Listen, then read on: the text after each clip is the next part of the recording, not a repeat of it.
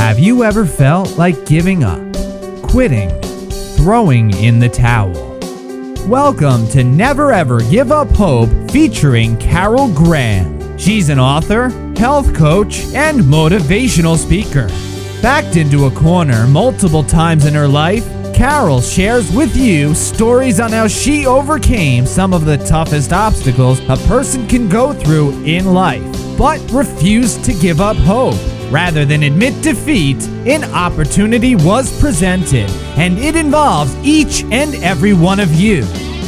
Carol will feature spectacular guests who will share their messages of hope, encouragement, and their inspiration to prove why life's adversities only make you stronger. And now, welcoming the host of the show, here's Carol Graham. Welcome to Never Ever Give Up Hope. Never Ever Give Up Hope is a show about people who have done just that.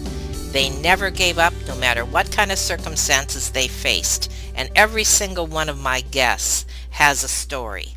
Just like everyone listening has a story. Each of us has a story to tell. Each of us have come at some point in our lives against a mountain or a situation that we thought was insurmountable. And yet we have learned to use the tools that life gives us and that we learn from other sources, such as this show.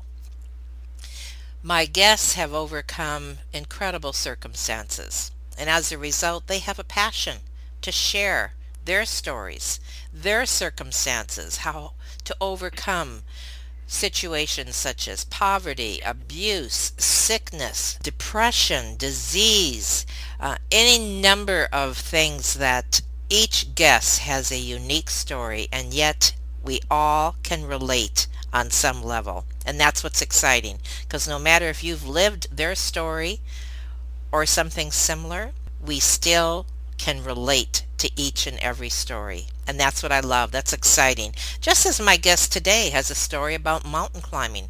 I'm terrified of heights. There's no way that I'd be up there climbing a mountain. I can barely get up the stairs without, looking backwards and feeling fear. Well, not quite that bad, but you get the picture. So, and yet I know that my guest today is going to have things that I can take away from about his story, his mountain climbing adventure, that he's going to relate on a personal level from himself and also for each one of us. Never Ever Give Up Hope is now heard in over 140 countries, and my listening audience is growing consistently, which tells me that no matter where we are in this world, we want to hear stories of survival and, more importantly, stories of hope. So thank you for tuning in today. Thank you for contributing, for leaving feedback, for sharing your stories. And if you have a story or know someone that would love to be on our show, please contact us. Today I have Gary Sinclair with me. Hi, Gary. Hey, Carol. It's good to talk to you. I love your low voice. You've got a radio voice. Gary is an author of 3 books. He's a leadership coach. He's a musician, and he's a speaker. He has 2 master's degrees in counseling and theology, and he provides wisdom, inspiration, and I love this one, practical help to overcome those insurmountable mountains in our own lives. He not only has climbed 9 14,000-foot mountains, but has overcome tremendous challenges, and that's what we're going to really tap into today.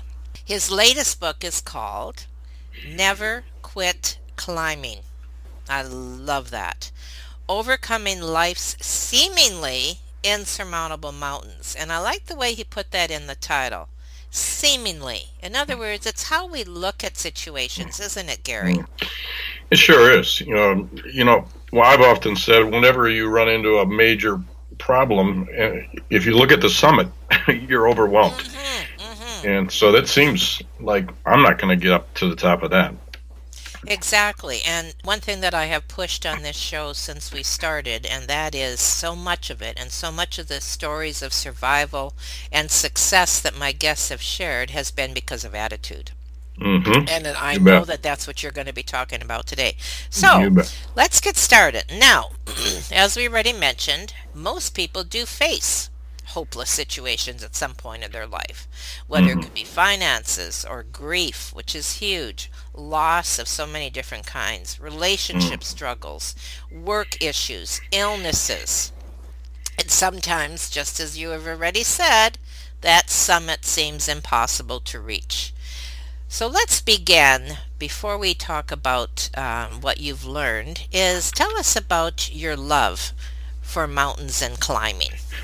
Sure. Yeah, my parents took us on vacation back when I was the end of elementary school. One of the first places we went was to Banff, Canadian Yes, Rockies. We yes. went to the Tetons, and then we went to Colorado.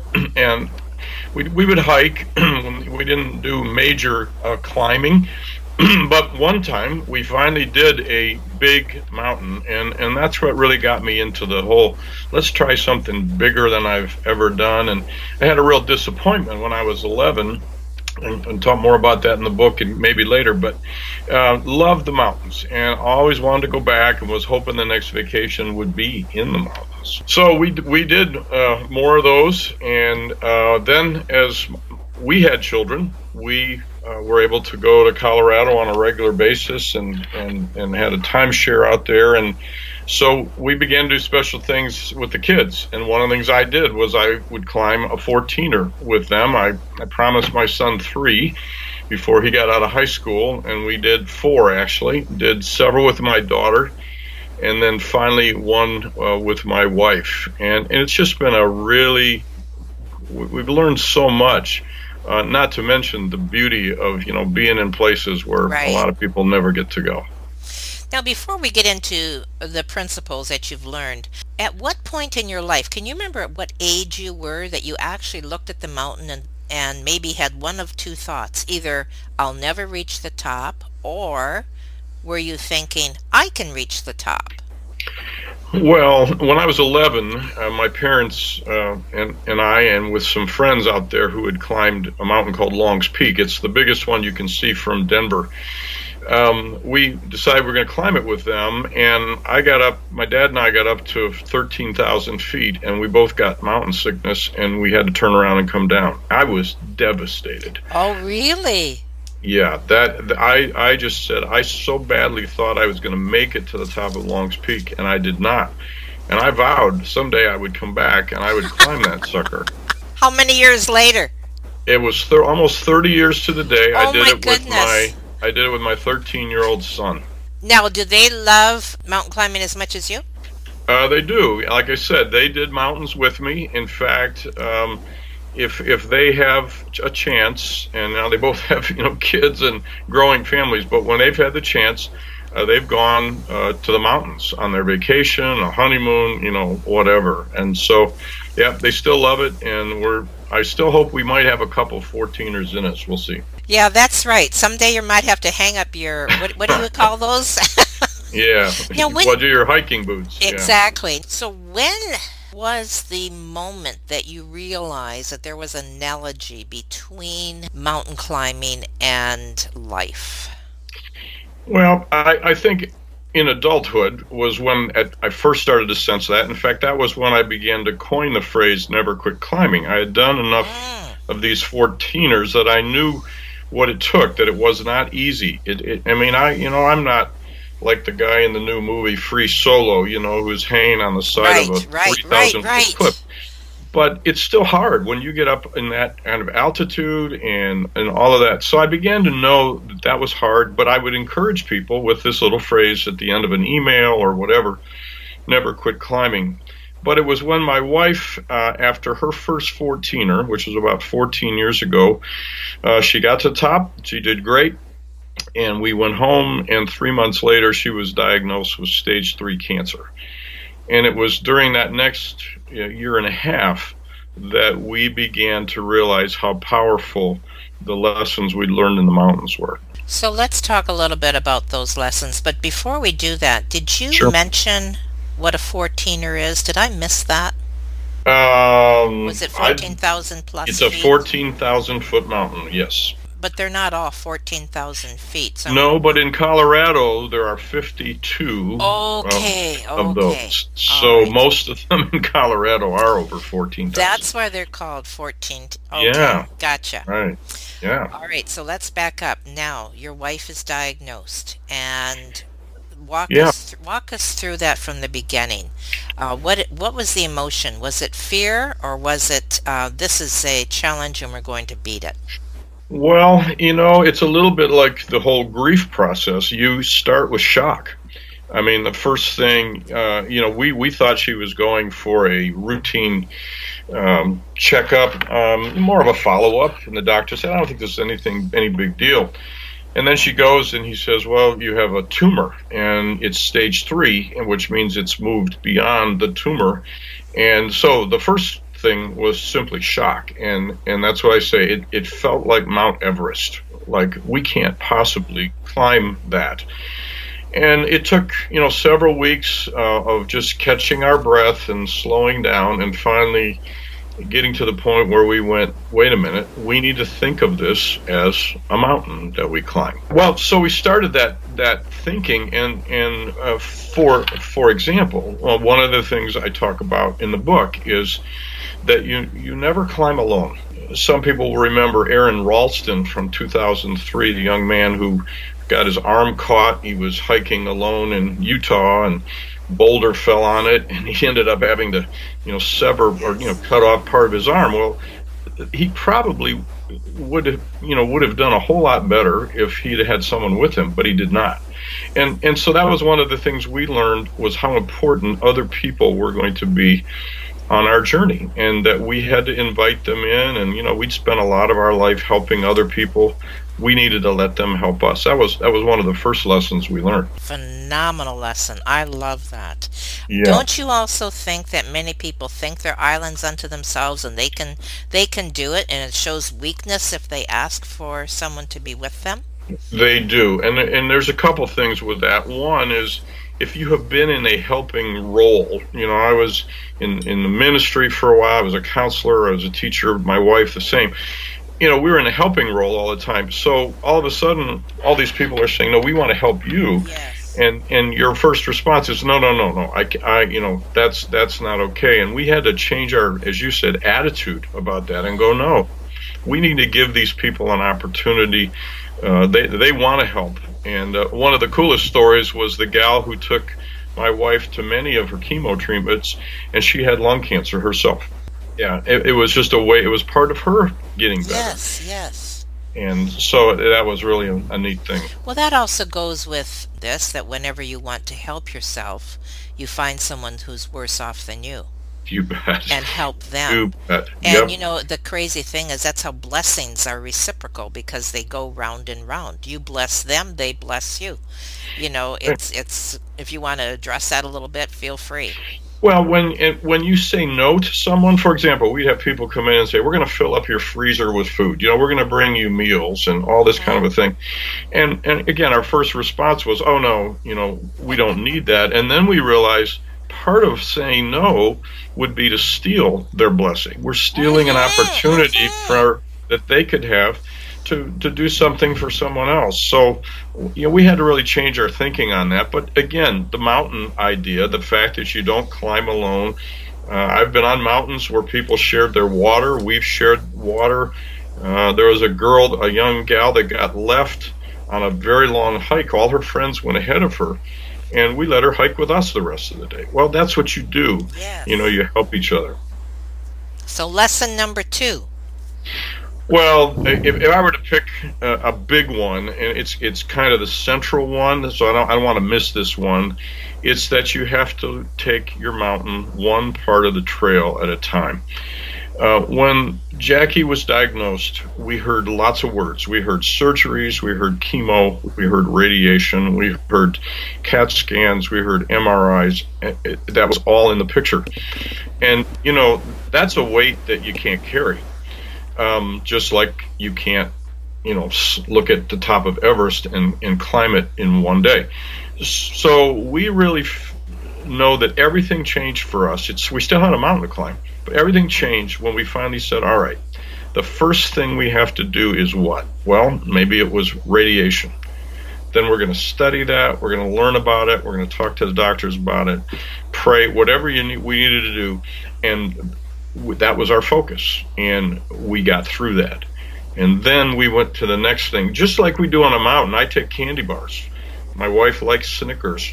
And so I say when we get up to the 6th switchback, we're having our first candy bar. It was our little reward. But that's how you do it. You go one part of the trail at a time, and you don't worry about, what's coming. That was huge. I like what you just said. You don't worry about the next step, because that's what makes it look insurmountable. So it's one step at a time. Well, it is. And, along the way, you celebrate those, because you got a lot of people who are these high achievers. And so they may get through their first step, but they're on their way to the second one. And I always say to people, look, at some point on a mountain, what you do is you stop and you go, wasn't that great? You even turn around and you look down and go, look at how far we've come. Right, see, a lot of people forget to do that, and so they're exhausted, thinking, I don't think I can make it the rest of the way. Just turn around. And you go, wait a minute, did we come that way? Yeah, well, that's what you do with cancer, or that's what you do with finances, or whatever. You turn around and look at where we've come from. Wow. Oh, I can certainly relate to that. I'm sure everyone can. Lesson number 3. Well, there's another climber by the name of Ed Viesturs. He's climbed the 14 highest peaks in the world, which would be the Himalayas, and he's done them all without supplemental oxygen. He's unbelievable. He's like one of my climbing heroes. But he says something very smart. He says, getting to the summit is only half the climb. You have to get back down. And there's some truth in that for life mountains, that getting to the summit, whether it's an addiction you've overcome, if it's finances, you've got to come back down, and that means you have to come back and live in the real world.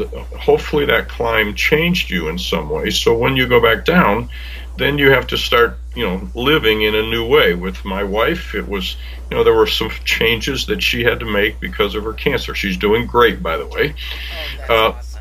With finances, you don't come back down and start running your credit card all the way up again. Right. So I call that the descent. It's getting ready to go back and live in the valley again, and that's a good thing. But again, there's some preparation that needs to be done. There are some, again, people you need to have in your life that will help you, maintain that. A great athlete, a golfer, swimmer, whatever, they are constantly maintaining the level that they've reached. And that's true in the mountains. You've got to come back down. I don't think I've ever heard that before, because you always hear about the climb. Yep. But you don't hear about the descent, and maybe because it's looked at as a negative when it isn't really. Like you said, it's a reality. Well, it is a reality. If you remember, in 1996, the Into Thin Air book that was written, and it was a major climb on Everest, and most of those people made it to the top. On the way down, 16 of them died. Why? Because they did not prepare in the big picture for the whole thing. So sometimes the descent is actually the most dangerous. You're tired, you're a little worn out, maybe you're happy and you're giddy, but you're not thinking, or maybe you're just fired up and all that. So there's a whole process and a whole set of things that have to be recalled on the way down. So in other words, your preparation time is for both directions. You bet. Yep. I talk about that in the book a lot. That now, sometimes mountains in life show up quickly. They're right. You didn't have 6 weeks to plan your trip, but you still need to plan. You still need to say, well, what do I need to take with me? And and what don't I need to take? That's another big question. There are a lot of people carrying things on their journey that they don't need to take. Some of them have, I'll just pick one here, have the wrong friend. They're a friend who thinks they've got all the answers. They're a friend who thinks, well, I had that problem, and you know what we did? All we did was, and their whole time is telling you what to do. That's the wrong friend to take with you on your journey. So there's those kind of things. That's part of preparation. But then, yes, it's when you're on your way down, even mentally, you have to start preparing for what's his life going to be like when I get to the parking lot. You know, what am I going to do differently when the car drives into the driveway at home from this mountain trip? So how do you recommend taking care of or responding to those people who would slow you down? Well, yeah, I think one, don't make early promises. There are a lot of people who want to help you early on, and that's wonderful. They most of them have a good heart and a good spirit. But I know early on we had to say to several people, and we had to say it more than once, let me just say this one more time, you know, John or Alice or whoever, we're not going to be able to connect with you the way we have for the last few months. Our time and energy is going to be very, very limited. I literally had to ask someone to leave my wife's hospital room. I think I was gracious, but I very firmly over and over said, she cannot have anyone here anymore, and it's just going to be that way for a while. And I appreciate your help, blah blah blah. But so sometimes you may have to say it several times because people mean well. But if they're not going to be helpful, then you don't want them around for a while. That's probably one of the toughest things I think that we have, it really because is. it's a positive versus negative war. And some people wreak negativity without even realizing it, Yep. and it's masked by good works, but it isn't good works. It's judgment, and it's Yes. negative thinking, and putting those thoughts in you that, you know what, maybe you should accept the ulterior. You know, maybe it's not going to work out, rather than giving you encouragement. Is that You kind are of what so you're right. saying as well? I am, and you know, again, people mean well, but a lot of them want to fix you. They want Yes. you to be, you know, they want to get this over with right away.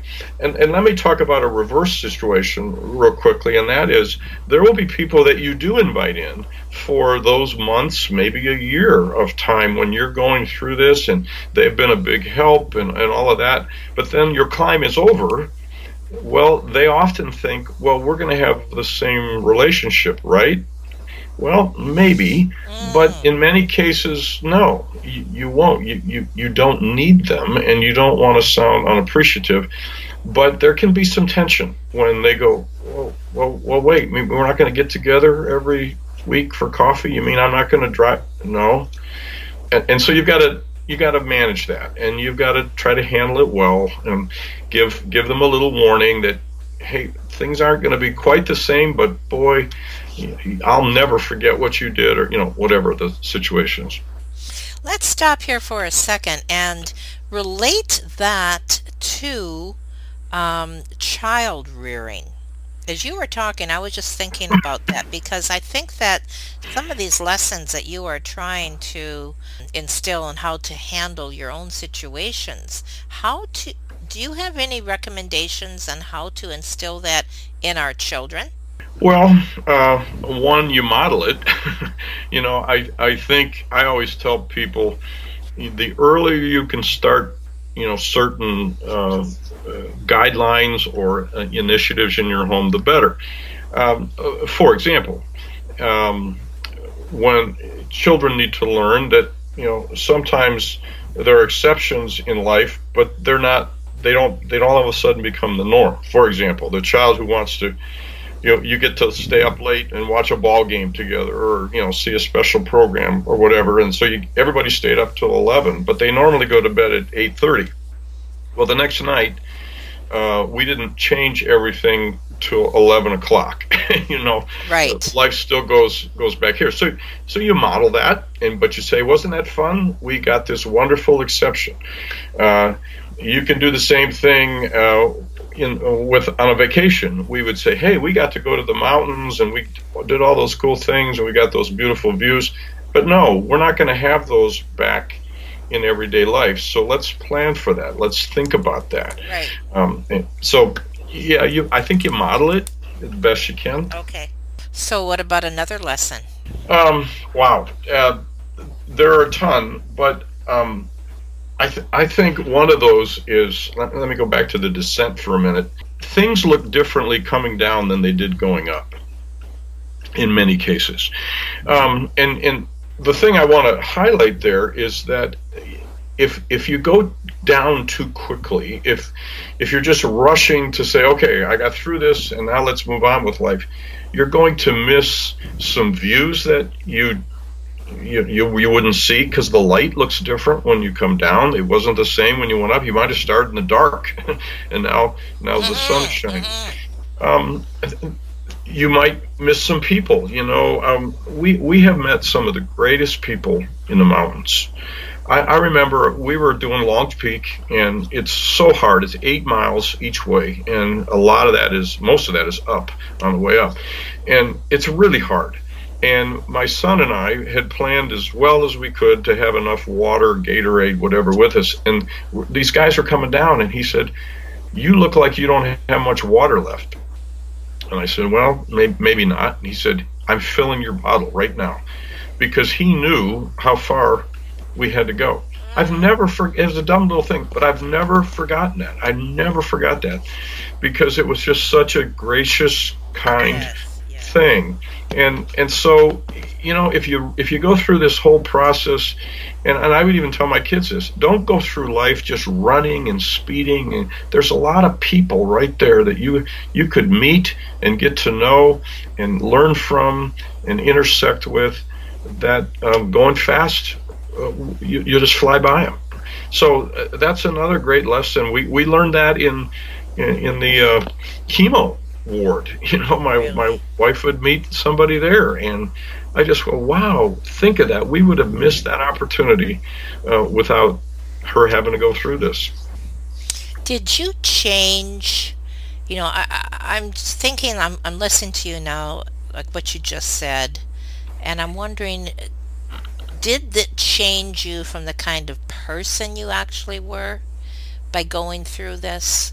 Or were you that person all along, and you just tapped into what was already there? Yeah, I'd love to, I'd love to say I was that person, but any of these experiences, if they, even if there was some good there, it expands your horizon. It expands your good. I remember one of the things it did for me, because I was the caregiver in this case, but when I began to now relate to people who also were going through their own cancer or their own struggle, I started talking to the caregiver because I'd forget them. And then I realized, wait a minute, I remember how hard that was. I remember not having my wife for 1.5 years for all practical purposes. That's not easy. And so I had a new sense and appreciation for what they were going through, and I could recognize that. So I know it's just made me a better friend and, a better listener and all that. I think that one of the things that people struggle with a lot in life is fear. Sure, and this is, when you come up against something like this mountain that was in front of you, how did you, each of you individually or together, deal with that aspect? Yeah, well, of course, the moment we heard the news, we wondered if she was going to live, because that's a natural question. And I really, again, think there are a number of things. Some people certainly add faith to the mixture, and some people we certainly are how we think is so essential, and how we grew up even. But one of the things that again helped us up this mountain and to deal with the fear was get up the next switchback. I mean, that is such a huge thing because again, if we'd have thought about the top of the mountain right then, the fear would have been simply overwhelming, and we probably would have just gone in our room and got under the covers and said we don't know what to do. But the fact that somebody said, no, let's start here, that was so helpful. And then we could move on and say, hey, you know what, we made that. And so the fear was lessened because we went, we can do that with people's help, God's help, with friends' help, whatever, the medical help. We can get through this, and I think that helps a lot with the fear. I think what you're saying too is you're, along with taking one step at a time, is you face your fears one at a time. You bet. Yeah, that's the only way you can do it. I've done some rappelling. 85 feet over a cliff. You said you don't like heights. Well, if you get at the top of an 85-foot cliff and they push you over the side, that's a scary deal. But the cool thing was I coined a phrase out of that experience, and it's called exhilarating terror. Wow. It's an oxymoron. Right. But it's this idea of I was terrified. I realized the rope held me. I got to the bottom and I went, that was so cool. I want to do that again. So you take that fear, you overcome it, and then you go, well, then I want to do it again. And now I'm not so afraid of it anymore. But it took that, experiment, try it, do one thing at a time, and see what happens. Exhilarating terror. Yeah. So in other words, it's healthy fear. You bet it is. Yeah. And now there's some things we should be afraid of, Right. And that's why preparation and other people are so helpful. But healthy fear is it's a great thing. What kept you, either individually or together, the two of you, from giving up? A couple things. One is the right people. It's really good to have people who have kind of been where you have been, but they aren't telling you how to do it, but they're just saying, I've been up the trail. My wife tells us a great story. We were hiking. I make this really brief. It was a terrible trail. We did not like it, but we had heard there was a beautiful lake and view if we got to the end of where we were going. Well, we went. It was steep. I finally said to her, you know what? I'm going up the trail. You wait here. Let me just see where I get in the next 10 minutes. Well, all of a sudden, I went up. It was still steep. I went, this is awesome. I came back down, said to her, you know what? You can make it. I've been there. I've been up there. And she says, that changed everything for me. She said, because I was done. But when you said, you can make it, I've been up this trail, let's go. Then she still had to climb that part, but we made it. And so that was really a big thing for us, is having the right people around us. Secondly, it was progress. Again, it was turning around and saying, look at how far we've come. We don't go back. It feels like it at times, but we turn around and say, we have made incredible progress with all these wonderful factors and people. And that's how we kept going. And we just believe I have another sub phrase to never quit climbing, and it is, the view from the top is worth it. So we just knew we wanted to see that view if we possibly could. So something you just said triggered a thought, and that is, going down is not going back. Oh no. That's a great line. I may use that. Well, there you go. You use that. It hit me as you were talking. That's really a great thought. There's really a difference, isn't there? Right. Well, as Ed Viester said, it's the other half of the climb. You've got to get down. But yeah, if you can anticipate, hey, we've made it over this mountain, but there's more to come. Because there's always one more mountain. There's always a bigger one, most likely, unless you do Everest. But there's always something more challenging or that you want to do, and that's a good thing, but you've got to embrace what you just did and enjoy it for what it is and anticipate, hey, when I get down, my life is going to be different in some way, and let's go. So Wow, that is so encouraging. You shared here today so many nuggets. I mean, they're golden nuggets of things that we possibly all already know, but you made it sound so easy and how to use these, how to spend these nuggets in our own lives. And then to great. top that off, having your own experience of overcoming this phenomenal battle. I mean, that speaks loudly to people who may be struggling. So, Yeah, is there something, Gary, that you want to summarize and just, sure. encourage and talk a little bit about your book as well? I want to know what type of book is it? Is it strictly a story, or is it a self-help book? So address those things. Yeah, sure will. Well, the thing I would want to leave, and it's probably been the thread in everything I've said, but whatever your struggle is, finances, you listed them well earlier, grieving, illness, live in the moment of it, because there's parts of it that you're hating. Who wants to have cancer? Who wants to be in debt? Any of those things. But there are things in the moment of getting through that and of climbing your mountain that you don't want to miss. Like I mentioned, people and little miracles or little provisions, or all the views aren't at the summit, and the views on the way up.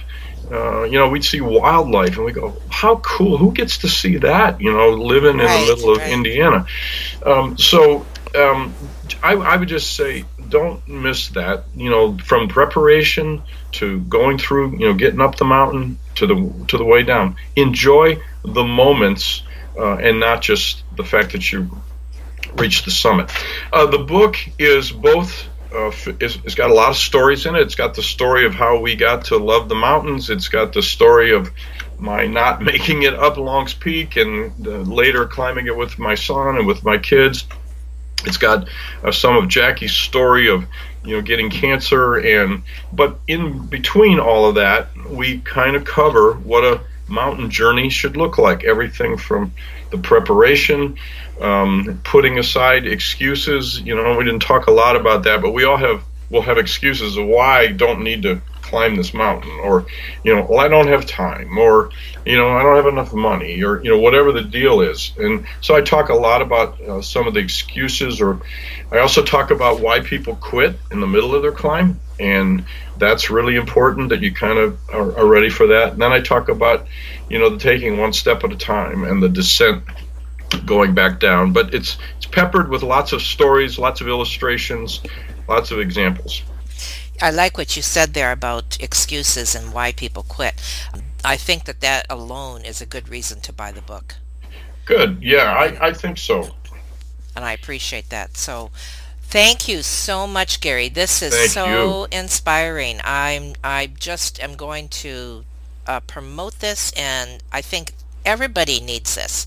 Everybody, because we all have a point of struggle. And We do. how we make it easier, not only is attitude, but the tools. And what you've given us today are tools. And You I bet. sincerely appreciate that. So I think at the end of the day, what I want everybody to walk away with is never, ever quit climbing. I agree. So thank you so much, Gary, and I appreciate you being on Never Ever Give Up Hope. Thank you.